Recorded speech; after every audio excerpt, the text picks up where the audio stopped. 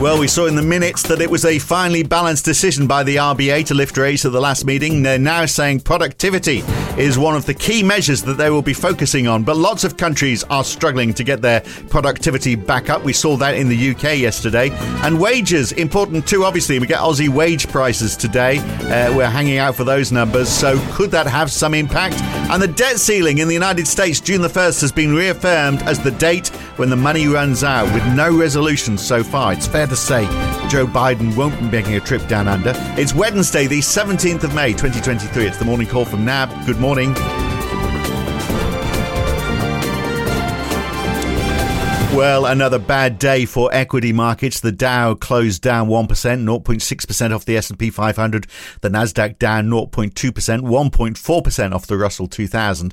And a sea of red in Europe as well. The FTSE 100, for example, down a third of 1% at close. Bond yields are pushing higher again. 5 basis points added to 10-year treasuries. 30 years got up to 3.9%, which is the highest since late March, when we were all really worried about banks. And 10-year German bunds, well, they're up just 4 basis points, but 12 basis points in Canada. Aussie 10 years, well, they fell a couple of basis points yesterday, but up about 6 basis points on futures overnight, up to around 3.47%. The US dollar marginally up this morning, but the Aussie dollar down 2/3%, down below 67 US cents now. The pound is down 1/3 of 1%. The euro down a little as well, same for the yen. And oil falling again, 0.5% off WTI and Brent. WTI getting close to $70 a barrel now. Brent below 75, and quite a bit to get through. So buckle up for the next 15 minutes or so, because it's been a busy 24 hours. Here's JB Weir's Sally Old to help us get through it all. And let's start at home with the RBA minutes yesterday. Did we get a feel for how clear the decision was to lift rates? Because obviously it surprised just about everybody, and also how likely they are to do it again. Yeah, morning, Phil. Well, I think the minutes were pretty consistent with, the commentary that the RBA released earlier in the month when they lifted rates. I think effectively they're just basically saying, look, services inflation in Australia is elevated. And when we look offshore, what we observe is that in other countries, some of this services inflation is proving to be very sticky. We're mindful of that, and we don't want that playing out here. The other thing that seems to be worrying them a little bit is just this concept of, really low, very average productivity growth and what that is doing to unit labour costs, pushing them up. And then in any sort of economist model of core inflation, unit labour cost growth, is one of the key drivers of inflation or core inflation over the long run. So they're basically saying, look, if wages are running 3.5 to 4, and productivity is not even running at 1, then that set of circumstances is not consistent with inflation coming back to 2.5. So they're clearly a bit nervous about that. But that's not just an Australian phenomenon, is it? I mean, for example... No, it's not. That's everywhere. Yeah, we're not. We saw in the UK employment numbers yesterday quite a move down in productivity. But does that mean, if that's what they're hanging out for, that they could hold next time? Because unfortunately, unless they get a chance to have a sneak at the numbers before everybody else, the productivity data comes out the same with the GDP data, which that's right. is the day after the next meeting. The day after, yeah. Look, they could pause in June and wait for the data, and also by early June we're meant to have the minimum wage decision. So there's not a sort of definite date that gets released, but it should be done by early June. So there is a fair bit of data for them to come, and then of course in July you get the next set of inflation numbers. So it's possible, that they wait a couple of months until they've got the full suite of information in front of them. But ultimately, I don't think, in sort of 2 years' time, it's really going to matter whether they go in June, July or August. I think what they've really done is just put the market on notice to say, we're not finished necessarily. Yeah. Further tightening may be required, as they said. Well, certainly NAB's expectation now is 4.1%, isn't it? With the risk that it could actually go higher than that. So inflation gets down to 4% by the end of next year, but at the cost of higher employment and the fact that we are going to go at least to 4.1%. Yeah, that's right. So I think, the NAB economists have had a view a couple of months ago that that's where they were going, and then sort of stepped back from it and now put it back on the table. That the RBA is not quite done, and that it makes sense to look at a cash rate with a 4 in front of it. And I think economists are slowly coming around to the possibility that we might not be finished at 3.85. But having said that, the market's still pretty reluctant to price too much in to the Aussie front end, and hasn't even priced in the cash rate above 4%. So, should the data continue to go in the way of pointing towards more rate hikes, you would expect that there's a bit more that front-end rates in Australia could do to reflect that possibility. And here's a surprise, Sally. As you push up rates, consumer sentiment falls. Who'd have thought that? So we saw that in May, reversing the rise that we saw in April. I think the survey period included the last RBA meeting, so I'm not quite sure how far through the survey they were.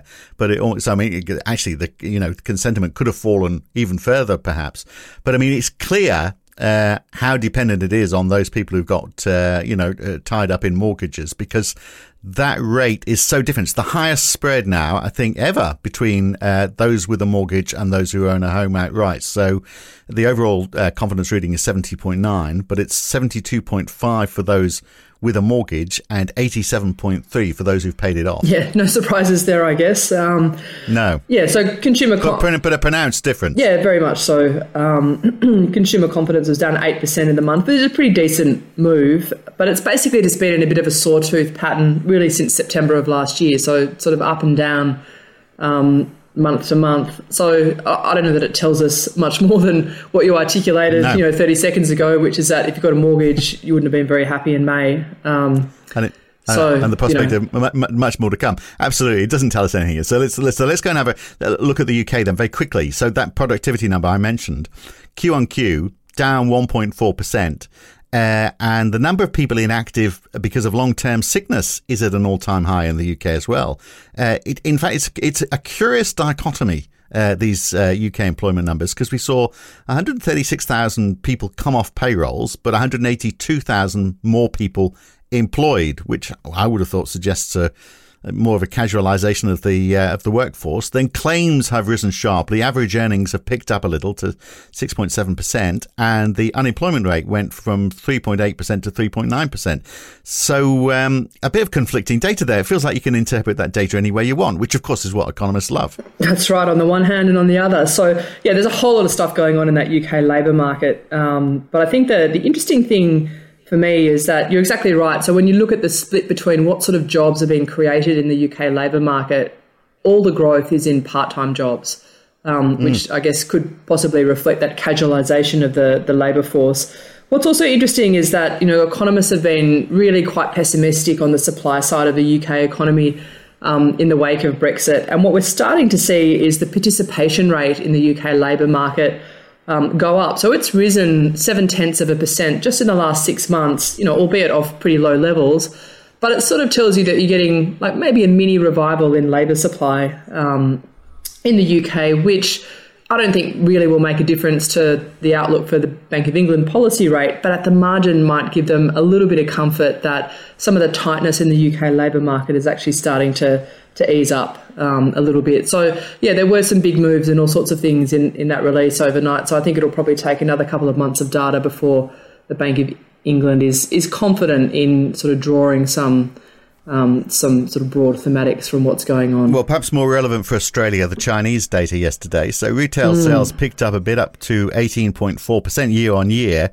The unemployment rate fell a little to 5.2%, but fixed asset investment fell, and industrial production as well at 5.6% year on year is well down from the 10.9% expected, even though it's up on March. Not good news. But then this is where the government and the PBOC step in, of course, and try and boost that investment and production. Presumably that's the next chapter in this. Yeah, so it's interesting because the year-on-year numbers are really big for those April data releases, and that just reflects base effects. So if we think back to April last year, like large chunks of China were still locked down, so we shouldn't sort of get too excited about those big year-on-year numbers.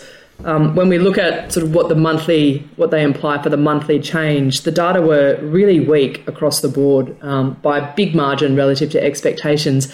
And that in itself is quite unusual. Normally, if there's any sort of surprise in the China data, it's maybe a little bit to the upside or a little bit to the downside. But these were really big misses. And what they tell us is that it looks like that whole sort of reopening recovery story has lost significant momentum in the first month of the second quarter. As you say, interesting, in the sense that earlier this week, the PBOC met to consider the level of rates in China, left them unchanged. My sense would have been they probably knew what these numbers look like. So I think that's interesting in itself. But a lot of the softness was still concentrated in housing. And so, my sense would be that at some point in the next little while, we are going to get some policy initiatives, I think, by authorities over in China, at the very least, just to sort of try and help stabilise housing.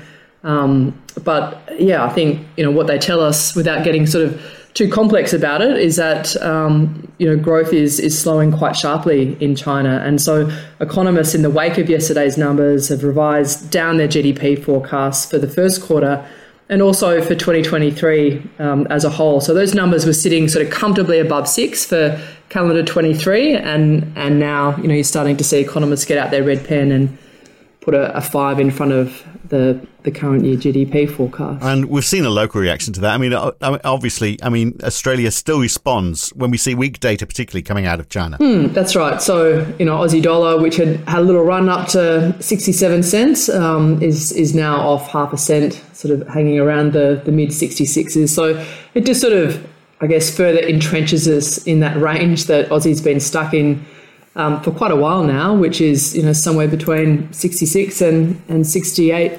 cents. Doesn't want to get any higher, does it? That's for right. Sure. Not yet. So more of a slowdown in Europe, or more signs of it. So we knew GDP was coming in at 0.1% Q on Q because it's the second estimate, and nothing's changed. But the ZEW, the ZEW Economic Sentiment Index for the Euro area, 6.4 last time. It was expected to move to -1.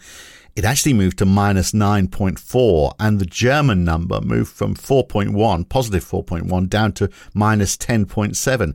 Interestingly, the ZEW president said it wasn't just rate hikes by the ECB that was driving this number. He named the potential default in the United States, adding to the uncertainty. I mean, the rest of the world's just... You blame someone else, Well, exactly. It's America that's doing this to us. I thought the rest of the world was just going, it'll get sorted out. But yeah. Yeah, I mean, it's interesting. European GDP, was up 0.1% in the first quarter of 2023, which sort of, given the enthusiasm around, the European economic outlook, after they sort of got through winter and energy prices weren't anywhere near as drastically high as everyone was worried would be the case, sort of feels a bit lackluster. Sort of tells you that basically the economy stalled in the first quarter. So that's, and I think also probably doesn't sit right well with some of the PMI numbers in Europe, which tend to track the GDP story pretty closely. So it'll be interesting to see what happens. And the ZEW survey is one that is pretty well watched. And, as you mentioned, those numbers came in weaker than expected. So maybe it does sort of point to a bit of a loss in momentum in European growth, which is sort of not what I guess the consensus was expecting. People were sort of like, the US is going to slow in the second quarter, but other places like Europe would do a lot better. So it'll be interesting to see if, that sort of view starts to get challenged. Yeah, but bad news is good news if it brings down inflation, isn't it? So we'll see. Janet Yellen has spoken out again, just talking about the debt ceiling, spoken out again overnight, saying that default could happen as soon as June the 1st. There is no resolution in the talks between Biden and McCarthy. I think they're going at it again today. But then, of course, Joe Biden is off to the G7 in Japan. I think he's going to skip his visit to Australia. So probably no movement at all on this, unless something surprising happens today, their time, but otherwise it's going to be next week. I mean, talk about the last gasp. Have we ever been this close before? We got pretty close in 2011, and that turned out to be pretty disruptive for financial markets. So, there are people pointing to that period and saying, maybe we could get something similar. I think, the problem is it all comes down to incentives, right? So neither side really is incentivized not to lift the debt ceiling, but certainly the Republicans are incentivized to leverage this situation as much as they possibly can, and not come to a deal until the 11th hour. So sort of feel like the story is one where the noise will continue and probably get louder as we approach that X date, as they call it, which Yellen is saying, could possibly be the 1st of June. But ultimately the deal gets done. I wonder if they're even meeting. I mean, you'd be thinking, look, we have to meet, but we're not going to reach a resolution. Let's just tell everyone we met, and I'll see you on the morning of June the 1st. Let's look at Canada. Bond yields up quite a bit this morning. We did see the headline inflation. I mean, it's a different story for the core rate, which I think is down or steady anyway. But the headline inflation rate in April, with the numbers out last night, up 0.7% month on month from 0.5% last time. The expectation was it was going to fall 0.4%. So this puts a lot of pressure on the Bank of Canada, doesn't it? I mean, they held at 4.5% last time, but it certainly looks like it's not over for them yet. Yeah, it's interesting because the headline CPI numbers had been very well behaved basically for the last 4 or 5 months, where the monthly numbers were reasonably tame, and so this one was a bit of a surprise. And as you say, saw headline inflation come in stronger than expected. I guess the sort of good news was that all of the 3 Bank of Canada's core inflation measures decelerated in April by a little bit, and so that, I guess, would give the Bank of Canada, some confidence that its narrative that inflation's coming back down, that story is still in train. But the Bank of Canada has been pretty clear that they are sort of hawkishly pausing. So they're not at the point where they're saying we're definitely done and we're comfortable that at some point in the future the next move in rates is down. That is not the narrative they've been telling markets. They're saying we're on hold, but we're pretty vigilant, and if things don't go as planned, we'll be back with rate hikes. So it'll be interesting to see, what happens at their next meeting on the 7th of June, because I think rightly so, most of these central banks, whether it's the Canadians or the Australians or whoever, are going to remain pretty sensitive to any upside surprises in the inflation story. The word pivot hasn't been used for a while, has it now? So finally, there's so much over the last day. So let's quickly get through this, because it was a mix of US data. So retail sales were up in April, although not as much as expected after quite a fall in March, of course. But industrial production and manufacturing production higher than anticipated. And the housing market index, the NAHB index, up from 45 to 50, because the NAHB says limited inventory is giving builder sentiment a boost. But, if they build it, will they come? That is the big question. Absolutely. So I think, there was a fair bit of data out last night. On net, I think it was generally favourable. So, yes, the headline retail numbers were a bit weaker than expected, but the US also had this other measure called their control group. And that's the one that really relates to how consumption tracks in the national accounts. And that number actually came in stronger than expected. A lot of it driven by e-commerce or online shopping, interestingly. So most economists are saying, look, for April, we think that real consumption, so when we adjust for changes in prices, was up 0.5%, which is pretty decent for a monthly number. And so I think, last night's numbers were generally pretty good. And the fact that housing is starting to come back, so the NAHB survey, I think, has now risen 19 points since its trough in December of last year. And as you said, helped by low levels of inventory and also that decline in long-end mortgage rates over the last couple of months as well. So interesting. Yeah, and housing starts today and building permits as well, plus Q1 GDP for Japan. But the real focus for us, obviously, and for the RBA, what does it mean for them? We get the Australian wage price index today. So a lot of attention on that. Yeah, that's right. So that only comes once a quarter. So like you said, a lot of attention on it. Market's looking for a rise of 0.9% for the first quarter of this year. And that's broadly what the RBA are expecting as well. So I think that gives you a pretty solid benchmark by which we sort of assess the numbers in a couple of hours.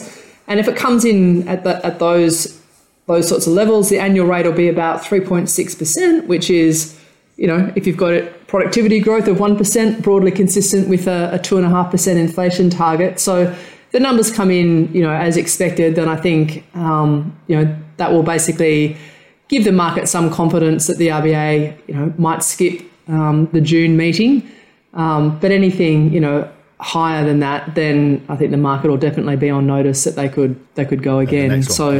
Yes, yeah. Right. Okay, all a question of timing. All right, well, there's that to look out for. Fed speakers as well. So Bostic and Goolsbee, not together, but they are talking. So actually, they sound like they're a great double. It sounds like a 1970s folk band, Foster and Goolsbee, doesn't it? I'm sure I've got some of their LPs. Indeed.